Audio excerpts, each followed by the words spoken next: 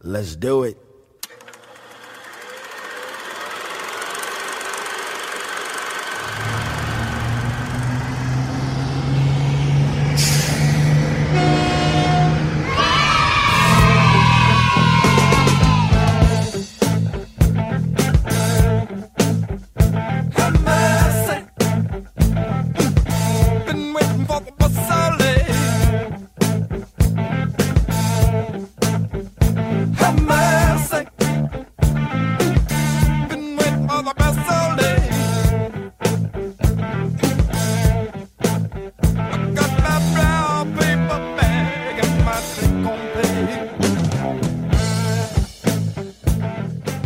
You're listening to Short Bus Cinema, where we watch the movies you love to hate.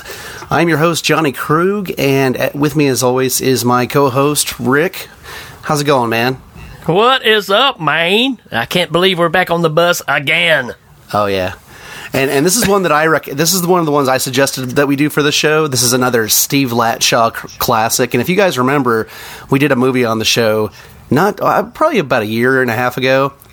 And it was another Steve Latshaw movie, which was just full of greatness in a bad way. But this is one of those movies that rivals that one, except for not in a good way.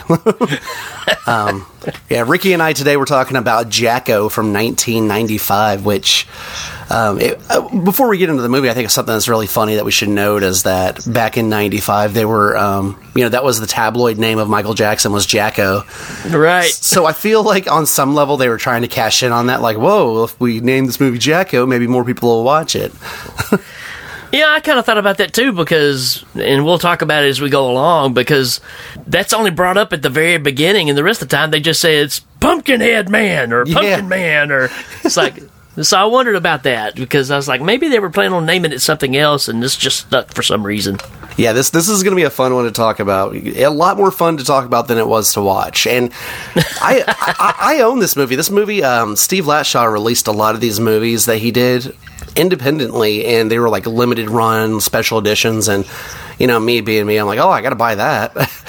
And so these movies aren't in print, like Death Mask and this, and a lot of these movies, they go out of print so quickly because I guess the demand for them is so low. Or if you want to listen to Steve Latshaw's take on it, is that they're so sought after that they just fly off the shelves and they can't meet the demand.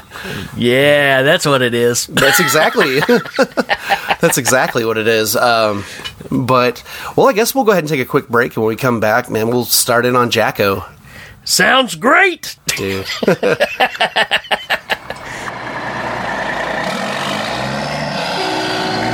Get out of the way!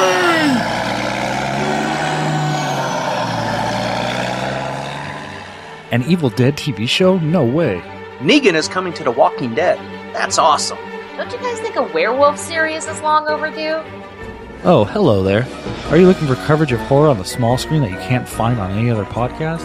Then welcome to Evil Episodes Podcast, where we take an in-depth look at horror around the dial, covering everything from today's hits like The Walking Dead, American Horror Story, and The Strain, as well as looking back into the TV horror vault to discuss anthologies like Tales from the Crypt, Monsters, Masters of Horror. Yeah, but do any of those shows have werewolves in them? What movies will become a TV series next? Just how many more seasons will every CW show get? When would they put some damn werewolves on TV? Tune in to Evil Episodes Podcast for all your horror on television needs and more. I need werewolves. Hey, did I mention how Lovecraftian all this actually is?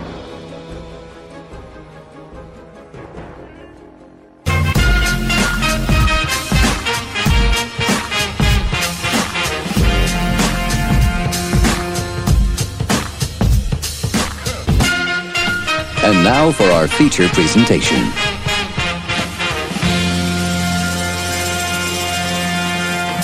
We are back with Jacko from 1995. This movie, like I said, is written by directed by Steve Latshaw, who did such masterpieces as Mega Rats. He did Death Mask. He did actually a few movies before this that I've heard of, like Vampire Trailer Park and Biohazard and Dark Universe. I haven't seen any of those, though. Yeah, you got me. I haven't seen them either. We've seen Death Mask. I mean, we covered that. Hey, Waffle Face! I will say this, though. He did a movie in 2012, and it was funny because I don't know if at the time I was like Facebook friends with him or something like that, because I remember them promoting the hell out of the sequel to The Killer Shrews, you know, the old movie from back in the day. Yeah. And in 2012, they put out Return of the Killer Shrews, which is actually, it was retitled Mega Rats and released overseas.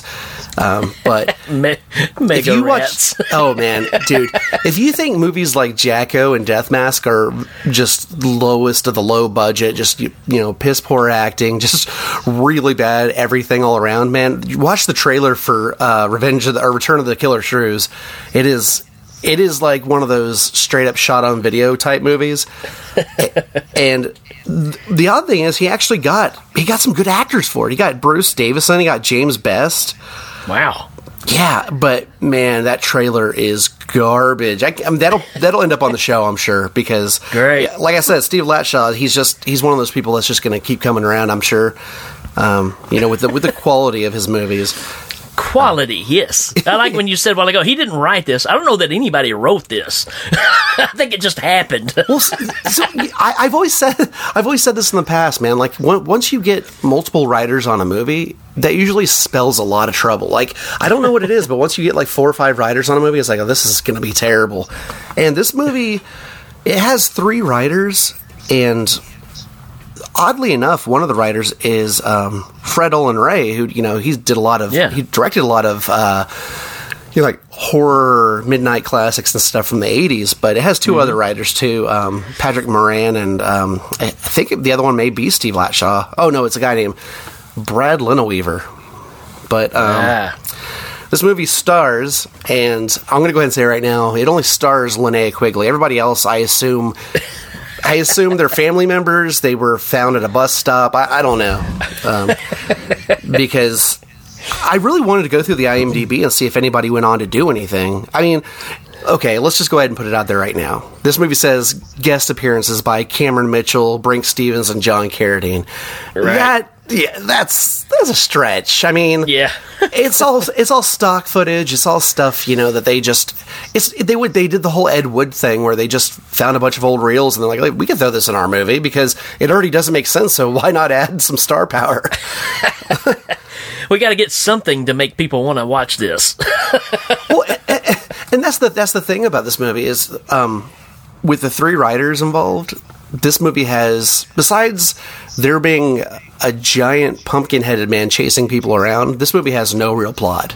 Right. No real story. It just jumps all over the place.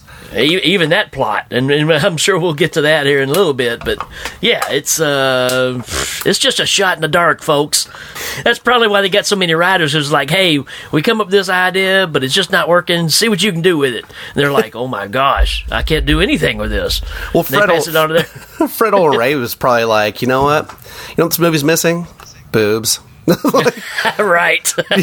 Because his movies are notorious for having, your gratuitous nudity and stuff, and the nudity in this movie is just like, why is this here? I mean, hey, I'm not complaining, right, but why is this here? Without a doubt. You want to go ahead and start talking about I would read the synopsis, but it'll make much more sense if we just talk about it than the synopsis says. Let's face it, folks, it's not going to make any sense regardless, so we might as well go ahead and get started. Man, we start off at a campfire scene where you got Fatty Arbuckle sitting with this little kid and telling him rhymes.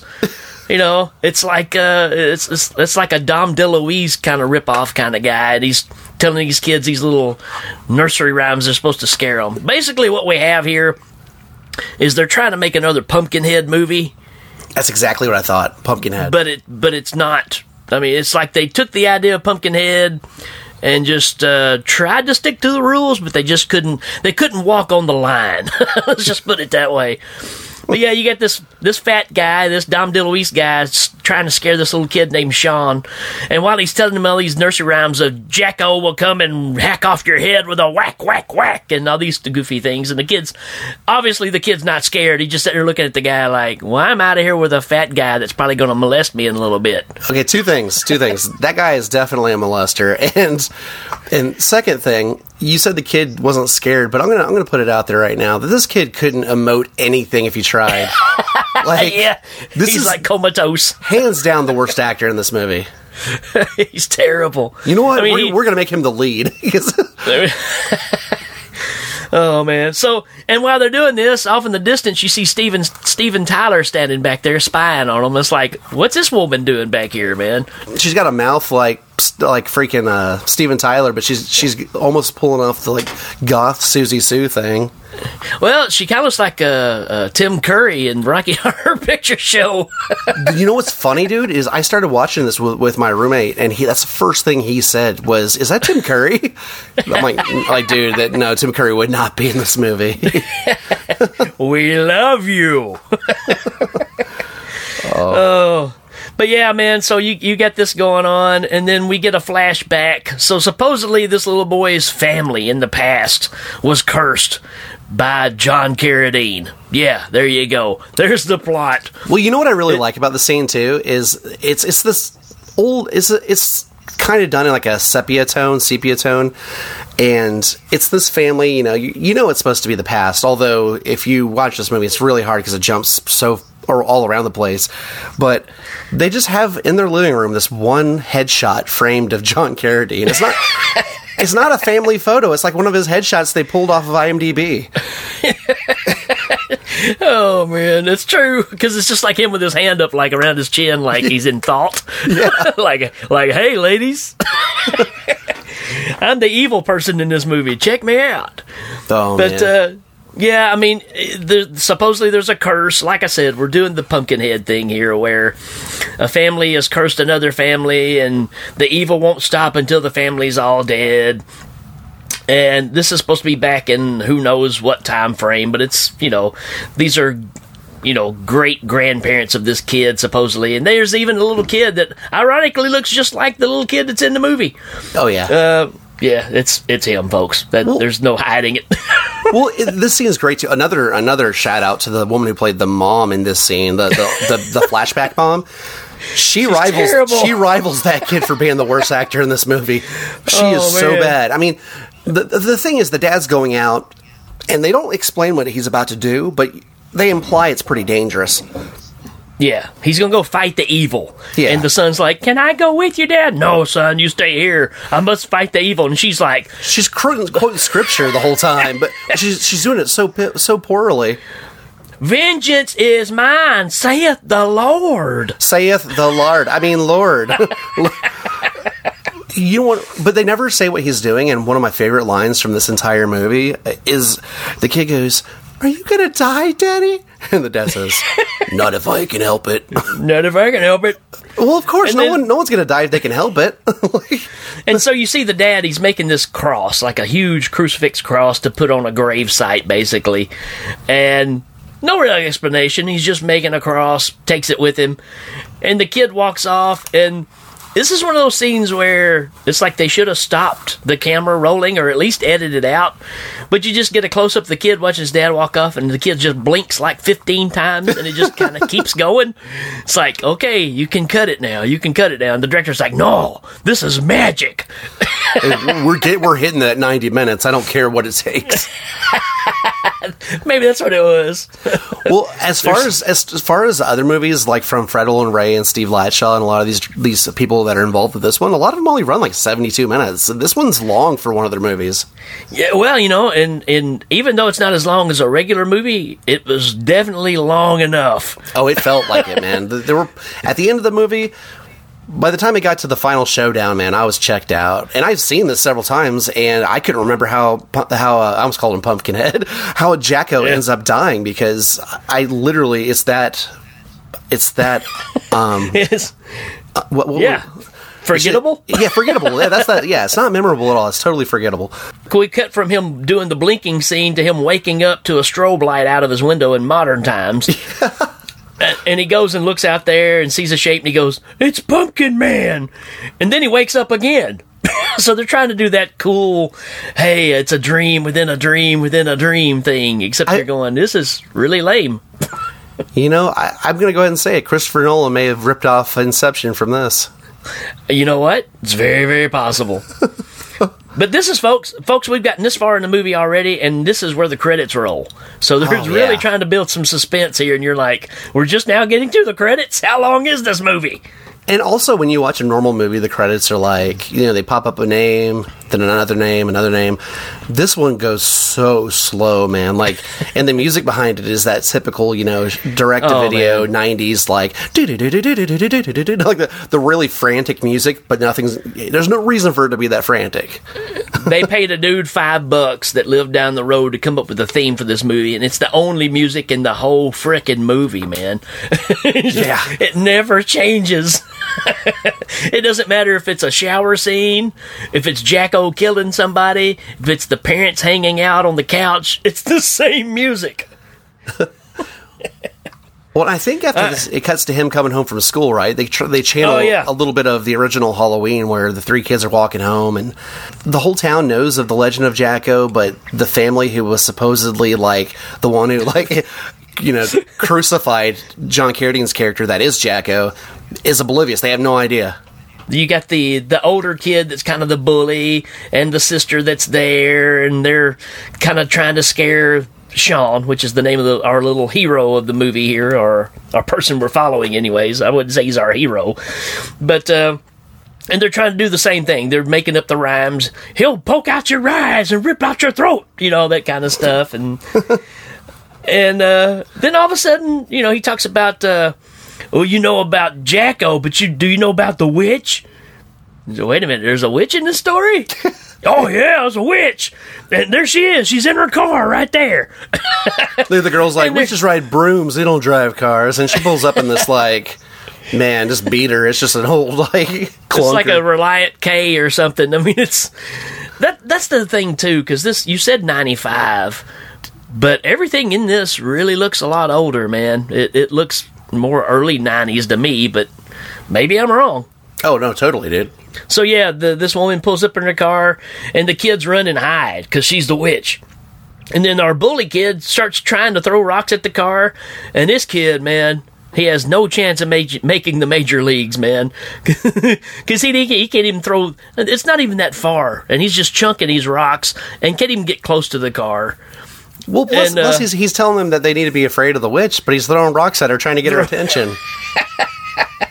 Yeah, dumb kids, man. What can you say? So they're throwing rocks, but like I said, the car is in no danger, folks. One, if it hits the car, it's not going to hurt anything.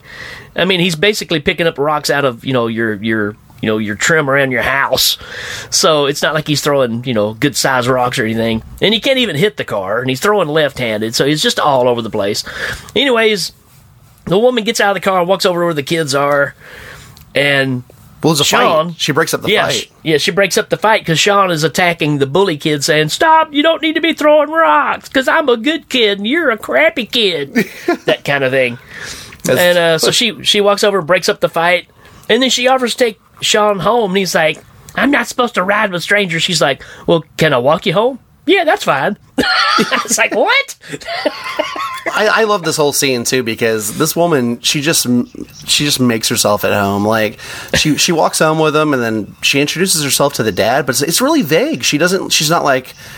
I mean, she implies that she's doing some kind of historical research, but then she just hangs around their house, man. Like the dad's like, "Yeah, we're making dinner. We got to have you for dinner." And the mom comes home. "Oh yeah, thank you for bringing Sean home." I was like, "You don't even know who this is." Man, you got to talk about that because she walks up in the front yard and the dad is out here hanging up a sign. They're going to have a haunted garage and charge kids $1 to come through on Halloween night. So we're just a few nights away from Halloween here. This woman, her name's Vivian, and walks up and just starts talking to him, and she's doing research on the families of this area and all this stuff. So we know better because she was the Steven Tyler at the beginning of the movie. But then all of a sudden, dude's wife pulls up, man. And I just thought, okay, she's reacting because there's a strange woman in her driveway talking to her husband because she's got these eyes that just pop, like Marty Feldman pop. And I thought, okay, she's just reaction. Nope, that's the way she looks the whole time, folks. Her eyes are really the star of this movie. Oh, dude, she's one of those people, if you've ever met them, when you're talking to them, their eyes widen. every like few words. Like they just get really big. Like imagine like a Charlie Sheen Coke binge mixed with like, I don't know, some like tick, some nervous tick. I mean, her eye, it's really off-putting, man. Like her eyes should have had their own credit. Yeah, I totally agree, man. Because they're just, like I said, the first time I was like, okay, she's really upset. There's a strange woman in her yard. Well, you must stay and eat supper with us. I'm like, yeah, I don't know that really happens either. If you pull up in the yard, your husband's talking to a strange lady, and you just say, yeah, come on in and eat with us, because we're just that lame. No, there'd be a lot more questions. And not only that, but like the funny thing is it almost seems like the mom, I don't know, it's like almost like a bipolar type thing, because after a little bit, she's asking if the woman ever shuts up, if she's ever going to leave. And I'm like, you just invited her for dinner, weirdo. She going to stay here the whole time. And while this is going on out in the front, Sean goes in the house and takes an acid trip and ends up walking into Vietnam. No joke, like, man, no joke. What is going on here? And then it cuts back to, like I said, the lady out front, Vivian, saying she's doing research family. And she basically wanders in the house. And while that's going on, Sean is having this dream where he meets John Carradine, who's dressed like the Emperor from Star Wars. And then is this the scene where like it has the parents kneeling in front of him? And no, we're not there yet. Oh, this is where he walks up. It's supposed to be back in the old times again, and he's walking up to the family farm, the Kelly farm. And inside the farm is his great grandfather, the guy that was making the crucifix earlier on, and he's yelling for his partners that are going to help him fight the evil. And he just looks down at his feet, and there's 2 dead people at his feet. I'm like, did you not see them? I mean, you were just stepping all over them, and you're yelling for them. So the grandson or whatever the relationship is here, Sean is seeing all this in the dream state. And then all of a sudden the dead bodies pop up and they're like, help us. Then it turns into Jacko and he's pointing at the kid and the kid falls down and then he just wakes up and Vivian has picked him up off the ground and he's just as emotional as he was at the very beginning of the movie. Yeah, I had a dream. Well, it's weird, too, because he's not laying down or anything. The kid's, like, walking through the house, and she just, like, she tells the mom, the mom walks in, what's going on? Oh, he just had a nightmare. It's like, he's walking through the house. Is he just passed out? Yeah, who knows, man? It's just lame. And why are you in my house? Like... But to break things up, man, here's where we get some star power, because Scott Stapp and Courtney Cox and a chubby Johnny Depp are driving in a Chevy S10, and they go out to a missing graveyard, which is supposed to be where the Kelly farm was. So we're trying to tie in this history of the past. Well, here's the location where the farm was, and Scott Stapp is all upset because his arms are wide open, and he can't find anything that shows where the graveyard is. It's a missing graveyard, people. And at this point, you get some playing around between Courtney Cox and Chubby Depp, and she throws a beer at him and he misses it, and he runs after her. It's like, hey, there was beer in that can. And he goes and finds the beer can, and instead of picking up and drinking the beer that's left, he just pours it out. Which, okay, you were that worried about the beer, now you're just pouring it out. But in the process, the reason we do this is so we found some tombstones that have the Kelly name on it, right? Great setup. So, you got these 3 that are wandering around. They're mischievous teens, out just trying to make some racket or whatever. But meanwhile, Sean is back home and he's watching Dr. Cadaver's Monster Movie Madness, which is Cameron Mitchell. Yeah, so here's your shot of Cameron Mitchell being Dr. Cadaver.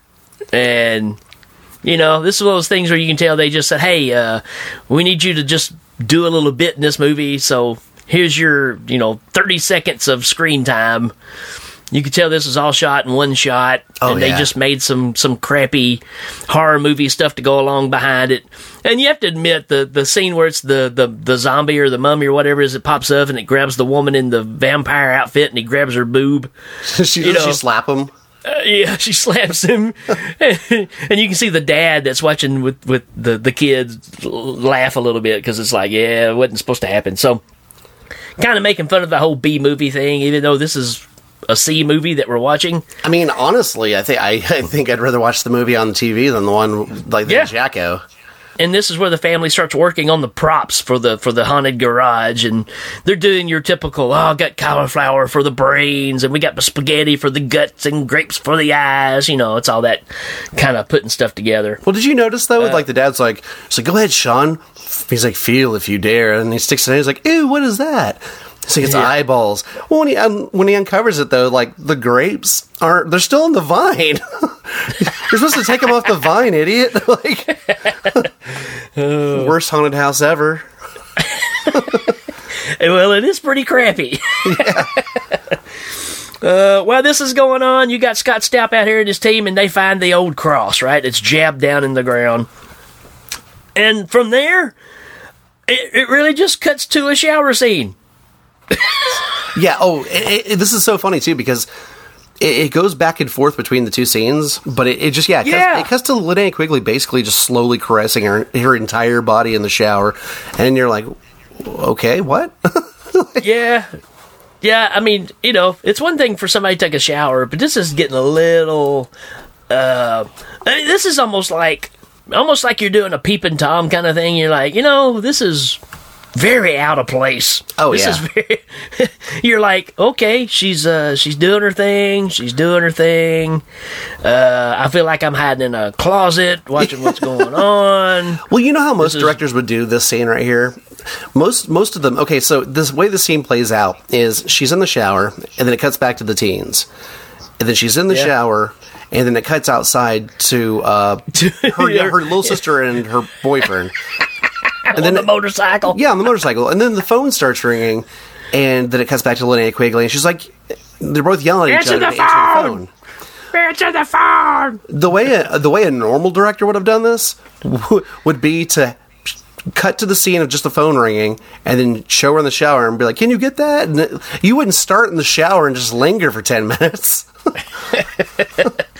It's totally dysfunctional right here, man. The way this is all put together, you can kind of see what they were trying to do, but they were like, "Hey, we've got her naked. We want that on screen as much as possible." Oh yeah, and honestly, I mean, besides the nudity, I think this movie would have gotten a PG-13 rating. Yeah, because you don't really see much. I mean, the effects in this, the killings in it, could have been on the Disney Channel, really. Oh yeah. Yeah, and the like there are scenes where they're like prop heads and stuff that are people get decapitated, and they look just as bad as the stuff in the family's garage. Oh yeah, it's bad, man.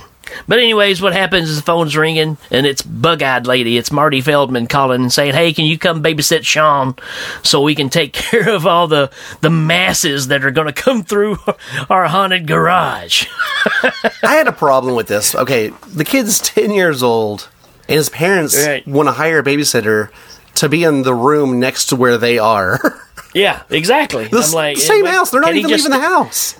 Can he just stand outside with the rest of you? Well, he wants to go trick-or-treating. I think that's what it is. Oh, yeah, you're right. He does. But during this whole conversation, man, her sister's out here with this guy on this bike, and he's just sitting there, and he's just going,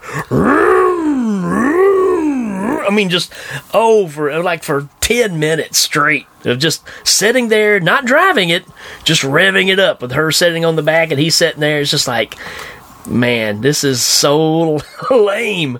Dude, this guy is like almost a doppelganger of Andrew Dice Clay. It's pretty close, yeah. Hey, yo, get on the back of the bike, baby. Yo, let me show you what this thing can do. And then it cuts, after that, it cuts to the snooty neighbors, who they're trying to pass off as being very conservative. Very religious. Very religious. I mean, dude is sitting there watching this TV show. It's all, pro-gun and all this stuff. And they use the word, the guy on the TV uses, like, he's basically is like crap talking liberals like every 5 seconds. Yeah. I'm like, they are doing that. This is heavy-handed as hell. Oh, yeah, big time. And then what's funny, of course, the dude is sitting there and he's got his Oxford shirt on and it's buttoned up all the way to the top. Then the woman's real snooty and stuff. But here's what's funny. You look at these people and the portrayal they're supposed to have. And you look at the house, you're like, this does not match at all. No. Because, I mean, this house is just a rundown piece of junk, and they're acting all snooty. It's like, yeah, couldn't y'all find a better location for these people? Well, because they say that this guy owns like the local like grocery stores and stuff, and so you assume that he's like, he's got a lot of money. Yeah, and of course it cuts to them later on too, and they're eating TV dinners. I'm like, what the heck, man? This doesn't make any sense whatsoever. Snooty, highfalutin people eating, I mean, she's even got a napkin tucked down her front of her blouse, keep forgetting to miss, but they're eating TV dinners. I'm like, man. Well, do they? Okay. One thing that gets me every time I watch this: does that wife have an accent? Or is she trying an accent, or is she trying to hide one? She's trying. Yeah, she's trying, I think, because she's trying to be highfalutin. If they were dogs, I'd have them neutered. That kind of thing. It's bad. And it's really bad. Yeah. It's terrible. It's worse than what I just did. Hey, Ricky, I think you and I, man, I think we could gather all of our friends and remake this movie and do just a much better job. Oh, yeah, without a doubt, man. We should do a Death Mask Jacko hybrid movie. Yeah. Hey, that's possible. Hey, Full Moon has Puppet Master versus Doll Man. I think we could do a Latshaw team up of Death Mask versus Jacko. Nobody wins. and hopefully nobody wins. Nobody wins, especially the viewers. The viewer, yeah. It's like, we didn't ask for this. So while the snooty neighbors is doing their bit here, then we get, again, Scott Stapp and his bunch are still out here, and Stapp finds a sling blade, and Chubby Depp pulls up the cross out of the ground. And you like that, Chubby Depp? Yeah, that's... every time you say it, I get a little bit giggly, man. That's pretty good. I like that. I mean, he does. He's got some Depp qualities about him, but it's like he just ate a whole box of ding-dongs, The hostess kind. Hey, Latshaw's not... Oh, well, I mean, I don't think Latshaw's paying for Hostess brand stuff. This movie is not getting brand name. But anyways, when you pull the cross up out of the ground... This releases the evil. In other words, Jacko can come back because the cross apparently is what was keeping him in the grave, supposedly. And if this town has this curse that everybody knows about in this dark history, why wouldn't you cement it into the ground or something? Right. You just stick it in and say, "Oh, that should be good." Yeah, it's again, you have to have a reason that the evil comes back, and. So you're starting to put the pieces of the puzzle together here. Okay, well, the cross is this big part of it. Even though we saw the great-grandfather building this cross, which, he's just putting it together on the front porch. So it's like, how does he know that this will keep the evil locked away? I mean, it's just... Well, they spend so much time on the backstory that they don't actually tell one. If they instead of just showing just random things going on, if they had a little bit of exposition or something, that'd be kind of nice. Like, this cross is made with this, and it'll trap him in the grave for 200 years or anything, dude. Just make stuff up. Right. You're 3 writers. And at this time, Sean, the kid, is back home asleep again. This kid sleeps more than anybody I know. And he's having another dream. It's funny, every time he has a dream, it's lightning and stuff outside. Every time. That strobe light's just going to town. I don't know if you guys have noticed a theme in the short bus movies, but pretty much every movie has a strobe light in it. I'm just starting to put that together myself. So basically, you're saying the short bus is not epileptic friendly. No, it's not. Absolutely not. Protect your eyes. But he's having another dream, and this is where he sees his great-grandpa fighting Jacko, and it just gives you little glimpses of things, like him knocking him down in the grave and, gonna use the cross. He's grabbing the cross. It didn't give you much information, just some flashes. Then it cuts back to Stapp and the gang sitting around drinking, and then Jacko pops up out of the ground, out of a grave that is equivalent to just piling a bunch of leaves on yourself. Yeah. And just pushing them off. I mean, this guy's been buried for several, 100 years or so. and it's just like pushing vines off of him, and he comes up out of the ground. Needless to say, the crucifix that's laying there, the cross, it catches on fire with some really bad sound effects. And he jumps up out of the ground and walks over and pretty much... Oh, we forgot there's another thing, too, because Scott Stapp earlier found a sling blade. Some people call it a sling blade. I call it a Kaiser blade. But he finds it, too, which is supposedly Jacko's weapon of choice. Which is, Why? when you bury him in a shallow grave with a cross barely put into the ground, why not put his weapon on top of him? Sure. Yeah, it makes total sense. But Jacko comes up out of the grave, walks up to the two dudes. The girl runs off a little bit because, I don't know, she hears a noise or whatever and gets up and runs off. And Jacko just comes up with his bare hands and slashes these guys all to pieces, which is not that great. No. And then he goes and grabs the sling blade and chases the girl.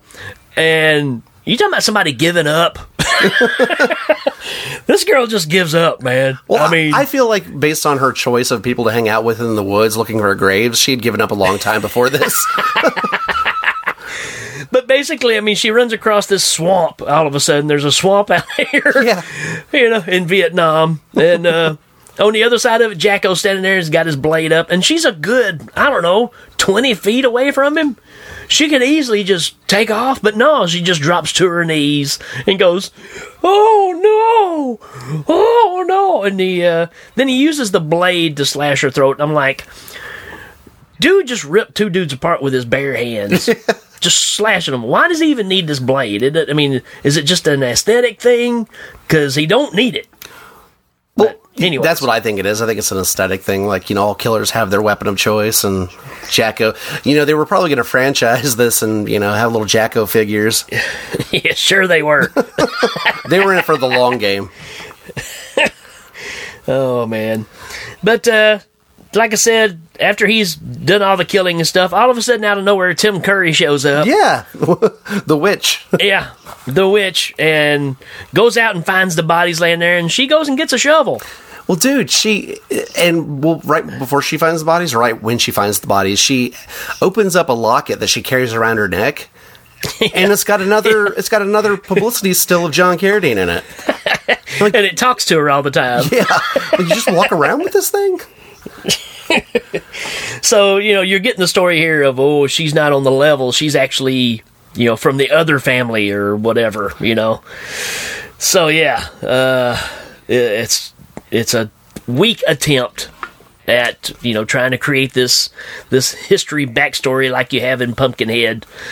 It's pretty bad. Yeah. Next morning, 3 people show up on a motorcycle over at Sean's house, which is the dude and Linnea Quigley and her sister, all riding the same bike. And we get the whole scene where Sean's like, "Cool bike," and the dude's like, "Hey, you want to go for a ride with the Dice Man?" Well, when he's on the bike, the mom comes outside. She's like, "Where's Sean?" And they kind of allude to the fact that he's on the bike, and she's barely speaking up. She's like, "Sean, get off that, Sean."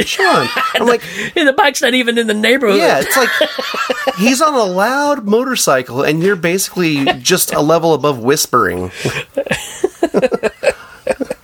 Oh man! So, anyways, he gets in trouble for getting on the bike with with Andrew Dice Clay, and this is Halloween, man. This is when they've showed up. This is where all the events are going on, and we get Vivian at the house to help with the haunted garage, and like I said, Marty Feldman don't like her being there, and then you get the mean kids from earlier that were picking on Sean. They show up at the Snooty people's house. Trick-or-treating. Which is, you go deep into the woods to get your candy at a place that you already know that they don't like people. Yeah, that's what's weird, is because this house seems like it's so dislocated from everything else in the movie. Oh, yeah. It's not like they live right down the road. It's like out in the middle of nowhere. And so the kids walk there, and of course the guy's like, "You're not getting anything free from me because I'm conservative, blah, blah, blah," that kind of crap. Well, he does. He basically does. He's like, "What are you here for? For candy?" And he's like, "Go to my store and buy it if you want candy." I'm like, "What?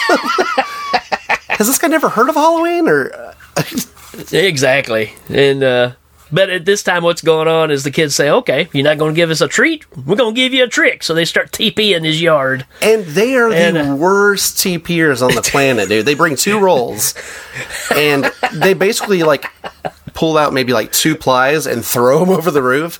And then when the guy comes out and it shows him, like the whole house is TP. It's like those kids, they weren't even trying that hard. It's like they didn't even really hold on to the other end of it. They just threw the whole roll on top of the house, and that was kind of it. Oh, but yeah, when that's going on, you see Jacko standing over watching them teepee. So it's like he's the master of toilet paper. So he used his magic to make their weak attempts to really look good after the fact. If there's one thing Jacko hates, and it's been well established at this point in the movie, is grocery store owners. He does not deal well with people who own their own business. Right. Right. Maybe that's the story. He wanted to start his own store back in the day, and somebody else had better business. And that's what this grudge is all about. You know, one thing we didn't mention, actually, it was a scene before this, I believe, is where, I think it's Vivian, the witch, Tim Curry, she's in the house talking to the dad, and the son, Sean's watching TV, and I don't know why the scene made me, like, laugh out loud, but Vivian and the dad are just talking back and forth, and then they stop talking for a good 10 seconds, and Sean says, "Could you two be quiet?" And I'm like, dude, they haven't been talking for 10 seconds. Like, what the hell are you talking about? It's like anytime, it's like he missed his cue or something, and they just kept it in, like like the absence of talking. It's just that made me laugh so hard. It's almost like the person that was editing this was afraid to cut any part out because, like you said, we're going to hit 90 minutes. So just leave it in there. Oh, man. The dad is getting the garage going. You got people starting to come up. And he looks off and sees a shadow. And, of course, it's Jacko, from a distance. But that's about the extent of it. They're trying to do this Halloween thing for you. Not the season, but the movie Halloween, where he's there and he's not there and all that kind of stuff. And he kind of teleports too, man. Like, because he's out in the woods, he's out in the neighborhood, he's in a subdivision. Yeah, he's got that Voorhees magic where he can walk really slow but cover a lot of ground. You got this is where the ghouls show up back at the grocery store owner's house, and they're stealing his hubcaps. I'm like, these kids are like, I don't know, 12, 13, and they're stealing hubcaps? Well, no, that's what I have in my notes is they get hubcapped because one of the hubcaps gets thrown at the house. Right. It's like, are you stealing them, or are you just trying to, like, anger them more? Yeah, it's probably, again, the trick thing of, we hate those guys, so instead of putting, dog poop in a bag on their front porch, we'll just take their hubcaps off and throw them across the yard. That's why all those meth heads steal those catalytic converter copper on Halloween night. Damn tricks. But he goes out, the dad hears the noise, goes out the front door, sees where his hubcap's been thrown over there, and he runs the kids off. Then all of a sudden he sees Jacko standing over, which he's already kind of said something to him before. "Get off my yard! Get out of my land!" and all this kind of stuff. And Jacko comes up to him and just sickles him, man. Well, stabs him. It escalates really fast because the grocery store owner, like, when he's like, I don't know, he's up against a tree or something, just standing there yelling this stuff. And in the middle of him saying, he says something to the effect of, like, "If you don't leave, I'm going to stab you." And then he gets stabbed himself. I'm like, you just went straight to stabbing? like, you don't get off my land, I will murder you. All right. That was fast. I guess. And, of course, you get this cut within, the wife is inside making some more toast. Because they're so highfalutin, they're going to eat some more toast. So she's, it shows her cutting up the toast while her husband's getting cut up, so they're trying to do that thing where it's a tricky montage of being cut. Which leads to my favorite scene in the whole movie. Where, she basically walks outside to find her husband, and, he's dead. And she goes back in the house, and Jacko's chasing her, and she trips over a rug earlier on for some reason, but they're showing it again because she's going to trip over this rug, and she's got the butter knife. She went back in the kitchen, got the butter knife to protect herself, which is lame. But when she slips on the rug again, the knife goes right down in the toaster. And we get the toaster kill, man. We get electrocuted by a toaster. And the best way to describe this, if you've ever seen Home Alone 2, when dude gets electrocuted and it's just a skeleton with the big fuzzy hair on his head, that's pretty much the equivalent of what you see here. Oh, that's such an apt comparison. Yeah. It's so ridiculous looking. I mean, you can tell they just did a quick cut to some other creature that they built that's just sitting there going, oh! And of course, she's, the electricity is the same lightning that they used outside. Oh, God, yeah. They're using lightning effects from, low-budget films in the 70s, man. Not even the current stuff. Oh, it's almost like the Emperor was shocking her, right? I mean, you get those kind of lightning beams coming off of her. Oh God! And I'm not giving this kill to Jacko either. This is a Final Destination kill. Oh yeah. He had nothing to do. He just stood there inside and was like, "Wow, how ironic." Yeah. The only thing it'd been better if he would have turned around and said, "She's toast." This, actually, a lot of people don't like killers in movies that have quips and, that wisecrack all the time, but this movie could have used it. Oh, it would have helped it a bunch. Yeah. This is where Sean and Linnea Quigley's out trick-or-treating, right? Well, no, before this, what happens is Linnea Quigley shows up, and basically, she's only going to watch Sean for a little bit, and then her sister's going to take over. Her sister sneaks into the bathroom and goes out the window to ride off on the bike with Andrew Dice Clay. So Linnea, just basically gets screwed into staying the whole night with Sean and taking him out trick-or-treating. Oh, her sister is a piece of crap. She really is, man. So she ends up taking Sean out trick-or-treating. They end up back at the pedophile's house, who's dressed like Phantom of the Opera. He's got a pumpkin in front of his wiener, too. Can we address the fact that the whole scene he has the pumpkin just right in front of his junk, and the camera's the scene starts off with the camera focused on the pumpkin. And he's like, "I've been looking for you, Sean." It's just like, oh man, come on. Step 1, cut a hole in the pumpkin. Step 2. Exactly. See if you can find a Tootsie Roll in there. Well, the funny thing too is while they're at his door and later in the movie, he brags about scaring them, but they both are just blank. Neither one of them react at all. Yeah, they're just like, this is, can we go now? And it cuts from this to Bike Dude. We got Andrew Dice Clay and the chick making out, and just out in the woods, because that's just where you go, I guess. And we get some more boobies right here. Oh, dude, yeah. She pulls down her top, and apparently when you go out with Andrew Dice Clay, this is a message for all you ladies. If you go out with Andrew Dice Clay and you reveal the goods, and then you cover them back up because you get scared and you want to go back home, you are going to be left in the woods. Yeah. Better find another ride out of the middle of the forest. Because he basically goes, "I'm going to go get another beer. You find your own way home." It's like, wow. Yeah, this scene was just like, what? They had to have a reason for her to be left alone, I guess, Even though he never really goes that far away and ends up coming back. It's like, what is the whole point? Again, I think we're looking at the time of the movie. We got to have more footage here.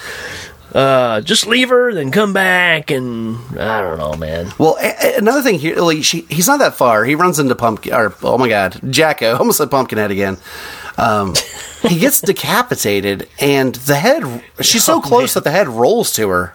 It rolls in her lap. So she picks it up and stares at it. And again, I don't know what's up with the blank expressions or the lack of fright, but she's on Quaaludes or something. She's holding a human head in her hand and just staring at it with nothing. There's just nothing there. I love the whole excuse too. It's just like, "Can we go now?" He's like, "Give me a second, my throttle's sticking." And he's working on his throttle. What? You just drove off on the bike. Now you're back, and now you're stalling, right? Yeah. It's just crazy.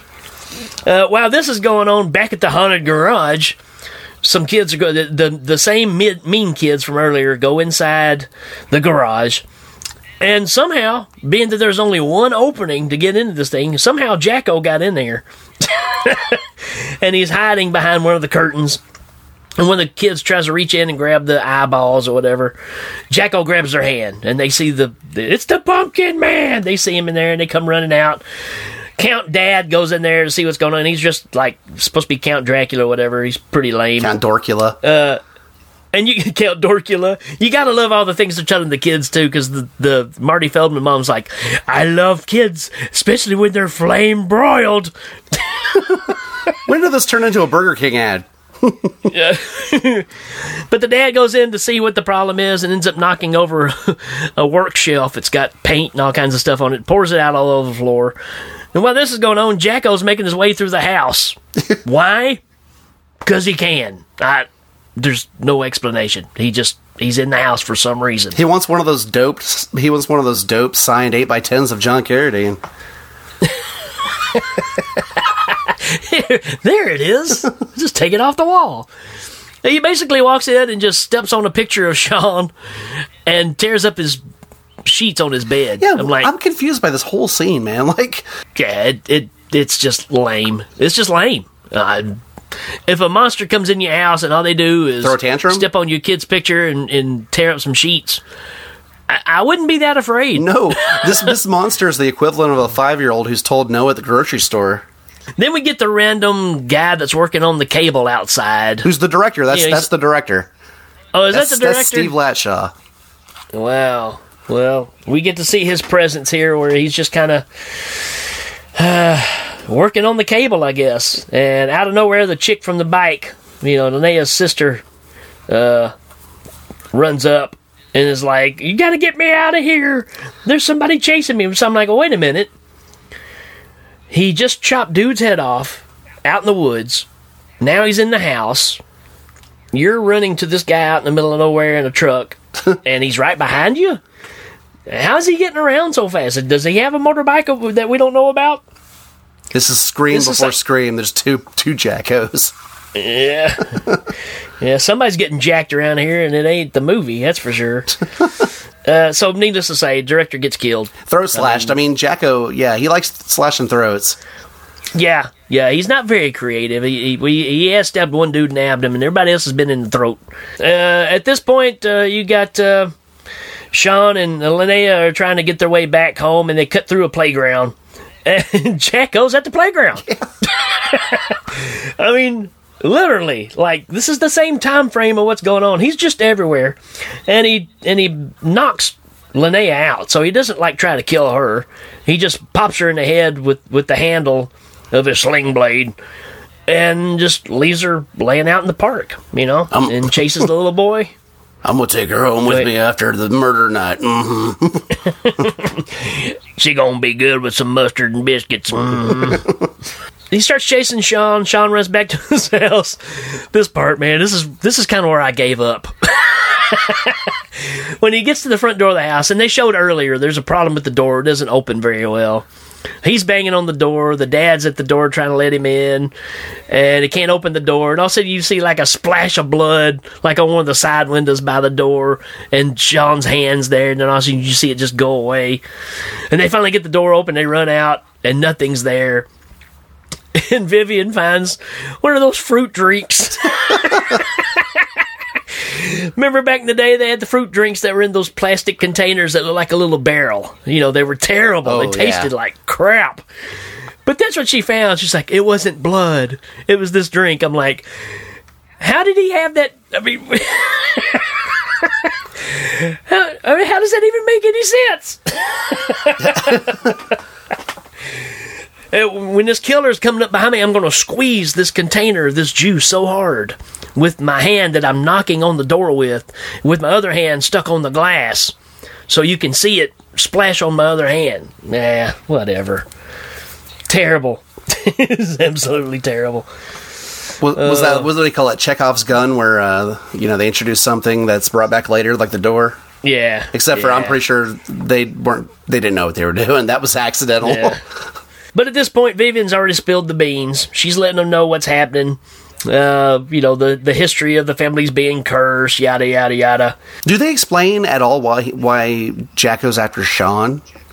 Like, I know Sean's their kid, No. but, like, why is he, like, the why does he have to be the sacrifice? Finish off the bloodline, I guess. I mean, it doesn't really say, but that would be the only thing I can think of. If we kill him, then it stops the bloodline. Because there's not any more kids. I'm just guessing here. I'm just shooting in the dark.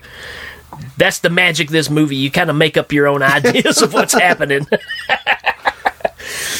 So at this point, since the son is missing, so now they're going to go after and try to find him. The lady with the locket of John Carradine knows where they're going because they're going to a shallow grave. So they're going back out to the site where the farm is. So they jump in the car. They're heading that way.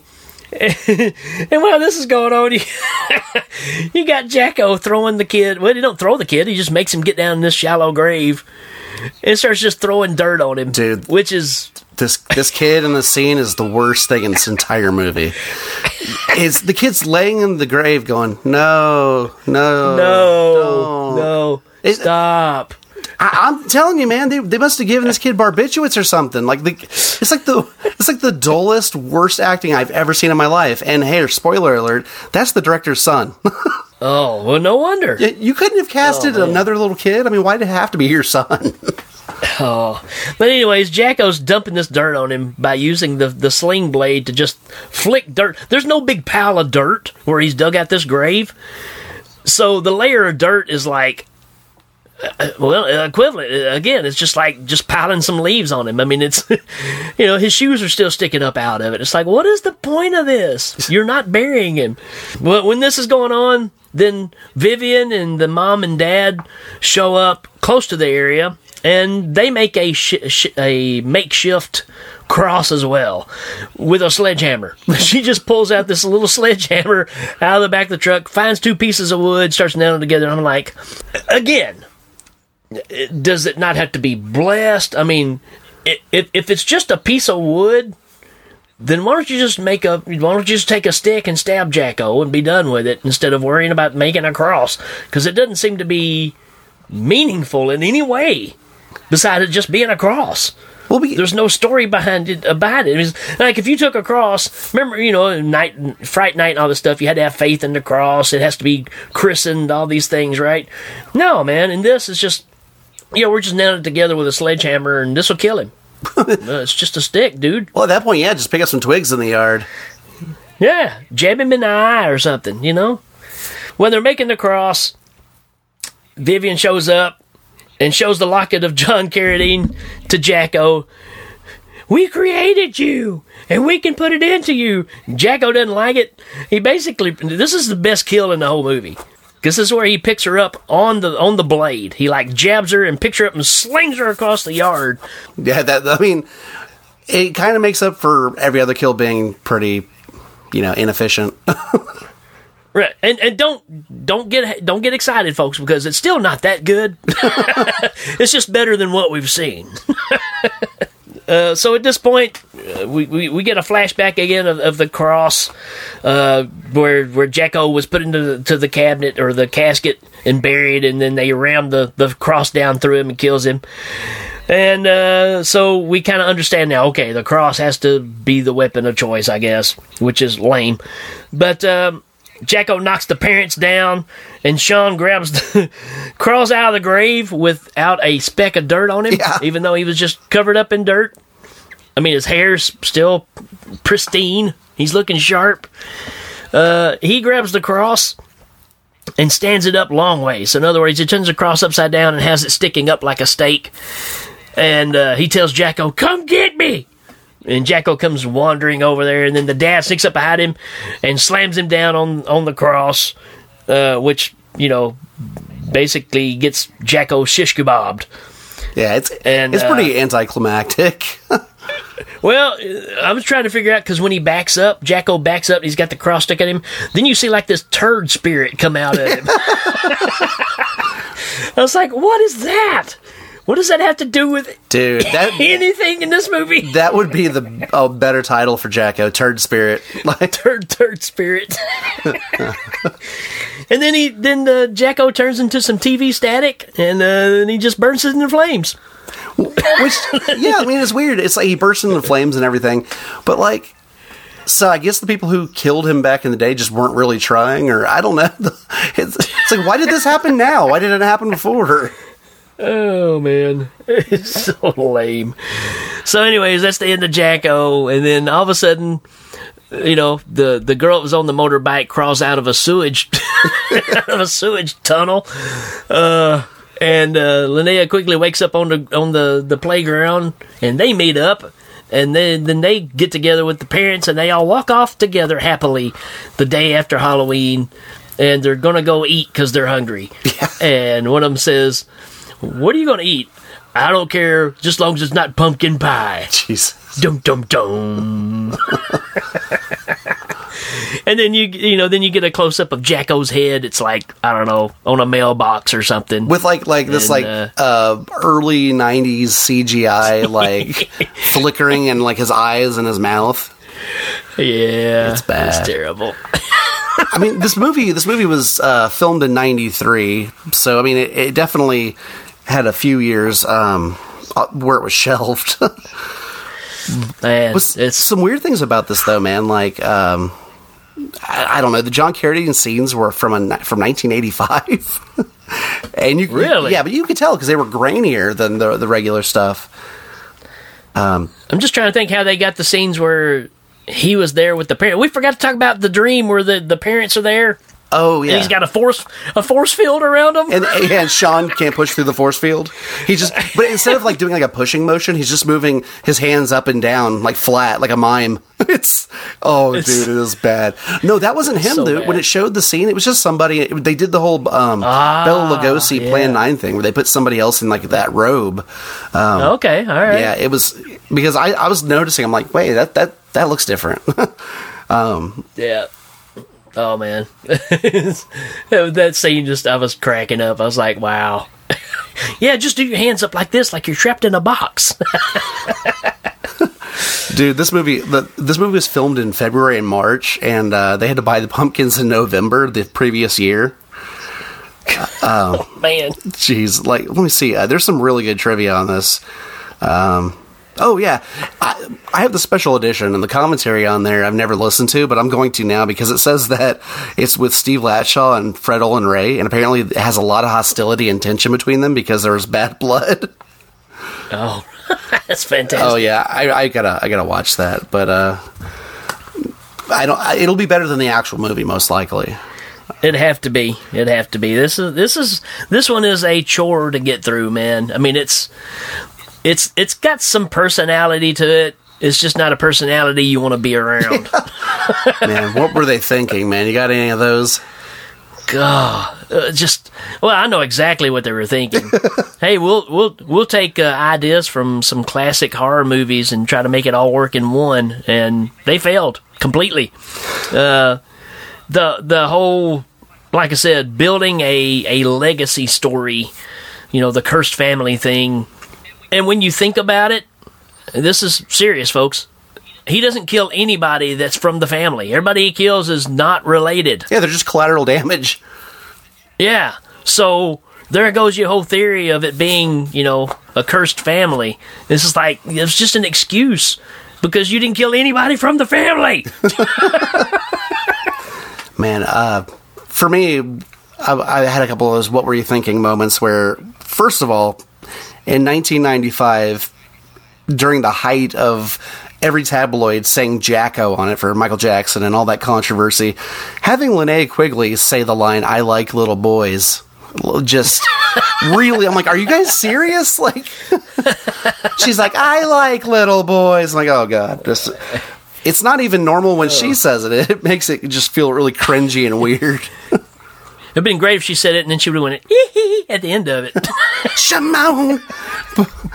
Well, another thing too is I think it's Vivian. I think it's the Tim Curry lady. She pulls out a Bible at one point, and she says it's her family Bible, but it's like a picture Bible, and it's not a picture Bible like you see where it's illustrated. It's just got the family's photos, like it's got John Carradine in it. That same picture again. Yeah.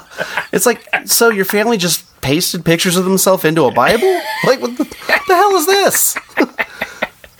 Oh man, I didn't think about that. Yeah. What kind of upgrades would you give this movie? Well, like I said, spend another $5 and get another piece of music written, just so you don't have to play the same one in every scene. Maybe know when to go ahead and just say, you know what, the movie does not have to be 90 minutes long. Let's just cut some of this stuff out that's not needed. Dude, you can totally re-edit this thing and make it watchable. Maybe, but it would only be about maybe 25 minutes. If that. Yeah. I'd say 15 tops. This movie needs a lot of stuff, man. It's got some heart, but it's just well, it's just. I think that's the thing with these Steve Latshaw movies is they're coming from like an Ed Wood place where he does have a love for the genre and he has a love for like these classic actors and stuff, but he's just not capable of making a good movie. Well, and I'm sure it probably has to do with what kind of money you got too. So, you know, and that's the thing about it. They're not trying to make bad movies here. They're just bad. Yeah. And that's totally different than somebody that's trying to, you know, fit into that genre and just, you know, get a little claim to fame for making a crappy movie. This guy's trying to legitimately make a horror movie and just fails pretty miserably. Oh, definitely. For me, I would upgrade this movie by giving it any kind of cohesive storytelling. Like, just let's have I mean, they weren't doing the Tarantino thing where they were jumping all over the place and it still made sense. They were just throwing in random stuff and it made no sense. Yeah, and trying to use star power to get people to go check it out, and the star power, you're like, really? That's who you got? Well, and that's the thing is, like, another upgrade would be anyone who can act. Like, I think Linnea Quigley is fine in things, but you know, she was the star power of this movie because everybody else was basically stock footage. And I mean, Cameron Mitchell did film his scenes for this movie, but they did it like in one take in his garage or something. And it was like, you know, he wasn't flexing all over the movie. It was you were to rely on Linnea Quigley and Sean. Yeah, which is sad because, I mean, like I said, the little boy is just atrocious, man. I mean, this cast is right up there with Troll 2 as far as acting ability. I may have to give Troll 2 a little more nudge, though. Yeah. So that's saying something, people. No, I do. I think some people in Troll 2 were way better than the people in this movie. And, that says a lot about your movie. What are any good lessons from this bad movie, man? Like I said, ladies, if you go out with Andrew Dice Clay and you show the goods, you better deliver the goods because you're gonna get left alone. Oh man, the only thing I have is the lesson I learned is that if I'm looking for a graveyard, the first place to go is deep into the woods because that's apparently where they put old graveyards. Also, if you're trick-or-treating kids and a kid has a pumpkin right at his groin, don't reach in there. Yeah, no. This definitely was like a movie where he was making it with people that he knew and he liked because, again, like the girl and her boyfriend Andrew Dice Clay and then like Linnea Quigley, all of these people are like, when you think about babysitters, you think about like teenagers, man. These people were all in their 40s. Oh yeah, it's the disbelief of the age differences and stuff. Hey, I'm going to ask my 35-year-old sister to come babysit, my kid who's perfectly able to take care of himself. When we're in the next room, it looked good on paper. Man, I'm gonna go ahead. I want to do my rating first. I'm gonna set this thing on the back of the bus, man. Yeah, I'm right there with you, man. This was a chore to get through. It totally was. Yeah, I think it's definitely one of the biggest stinkers we've had on here so far. It's more fun to talk about than it is to watch, and that says a lot about a movie. Well, folks, I think you've even noticed I didn't even grab a sound bite because there wasn't even anything good enough, laughable enough to even play for this. I mean, it's so dull, Besides the toaster killing scene, the toaster scene and Vivian getting thrown across the forest floor by Jacko. That's your high points of this movie, and of course Linnea in the shower. That's about it. And that one just makes you feel like, yeah, I shouldn't be watching this. Oh man, yeah. I think the other movie had a lot of good sound bites and stuff, and like the guy yelling at him and calling him names. Yeah, this one's just like I said, it's a tough one to get through. So I don't recommend watching it. Well, the good thing is for listeners of this, if you didn't plan on watching it, it is kind of hard to find. I mean, like I said, both versions of the DVD have been out of print forever, and maybe it's streaming somewhere. I couldn't find it streaming on any of the sites. I mean, maybe you can rent it on Amazon, but I don't know if I'd put money toward it. I mean, my dumb behind did because I bought the special edition, but I mean, at the time, it was like 90s nostalgia. I'm like, I remember renting that movie. So I don't know if I'm supposed to thank you or curse you for for bringing this one up, but it's been interesting for sure. You know something kind of funny? It didn't say this on IMDb, but I recognized some stuff in this. We mentioned Pumpkinhead a lot. Pumpkinhead 2, which I can't remember what it was called. Blood Wings. Yeah, I was going to say Blood Feud, but that was later. It was the Feud one, but. Linnea Quigley's in that, which also came out in 95, and some of the scenes in this, like whenever Sean's dreaming and it shows like the barn and like the white picket fence, that's from Pumpkinhead 2. Like, I don't know which movie filmed it first and which one used it first, but yeah, that's because the scene with Linnea Quigley in it from Pumpkinhead 2 is actually the same barn like the outer shot of the barn. So I thought that was really interesting. I mean, apparently these directors back in the 90s were working pretty closely together to get their made for video crap out. Well, I mean, let's face it, this time period, horror movies was dead. I mean, there was nothing good coming out. And, of course, I mean, this came out in 95, but when you go back to when this stuff was being shot, you're talking early 90s, and it was just dead, man. Oh, yeah. It's like, and even, I mean, Pumpkinhead 2, God bless you if you're going to watch that one, too, because it's not fantastic. No, I mean, after the first one, they kind of just peter out. Yeah. But when I was watching this, that's one thing I remember, because like I was saying, I watched this on VHS when I was a lot younger, and I think a lot of movies for Short Bus could come from the straight-to-video 90s horror stuff, because there's a lot of this feel to it, although this is definitely one of the worst ones I've seen. Yeah, it's pretty rough. So we'll see where this leads, man. Maybe the next one will be something a little more coherent, maybe? I don't know. Killer Shrews, The Return? Very possible. Now, maybe we can throw a Birdemic in there pretty soon. Oh, yeah.